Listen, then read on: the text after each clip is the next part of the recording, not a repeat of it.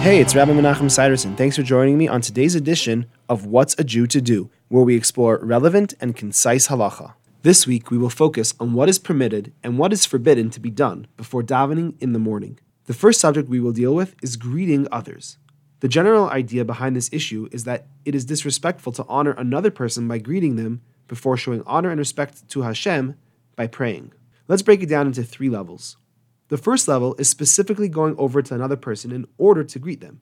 You are not allowed to do this regardless of what expression of greeting you would use. The second level is greeting a person that you happen to meet. In such a case, one should not greet them with the greeting of Shalom, because that is one of the names of Hashem, but you may greet them with other greetings such as Good Morning or Boker Tov. Some say it would be preferable to use a different greeting than you would normally use. So if you normally say Good Morning, say Boker Tov instead. The final level is if somebody greets you. In this case, you are allowed to respond with any greeting, including Shalom.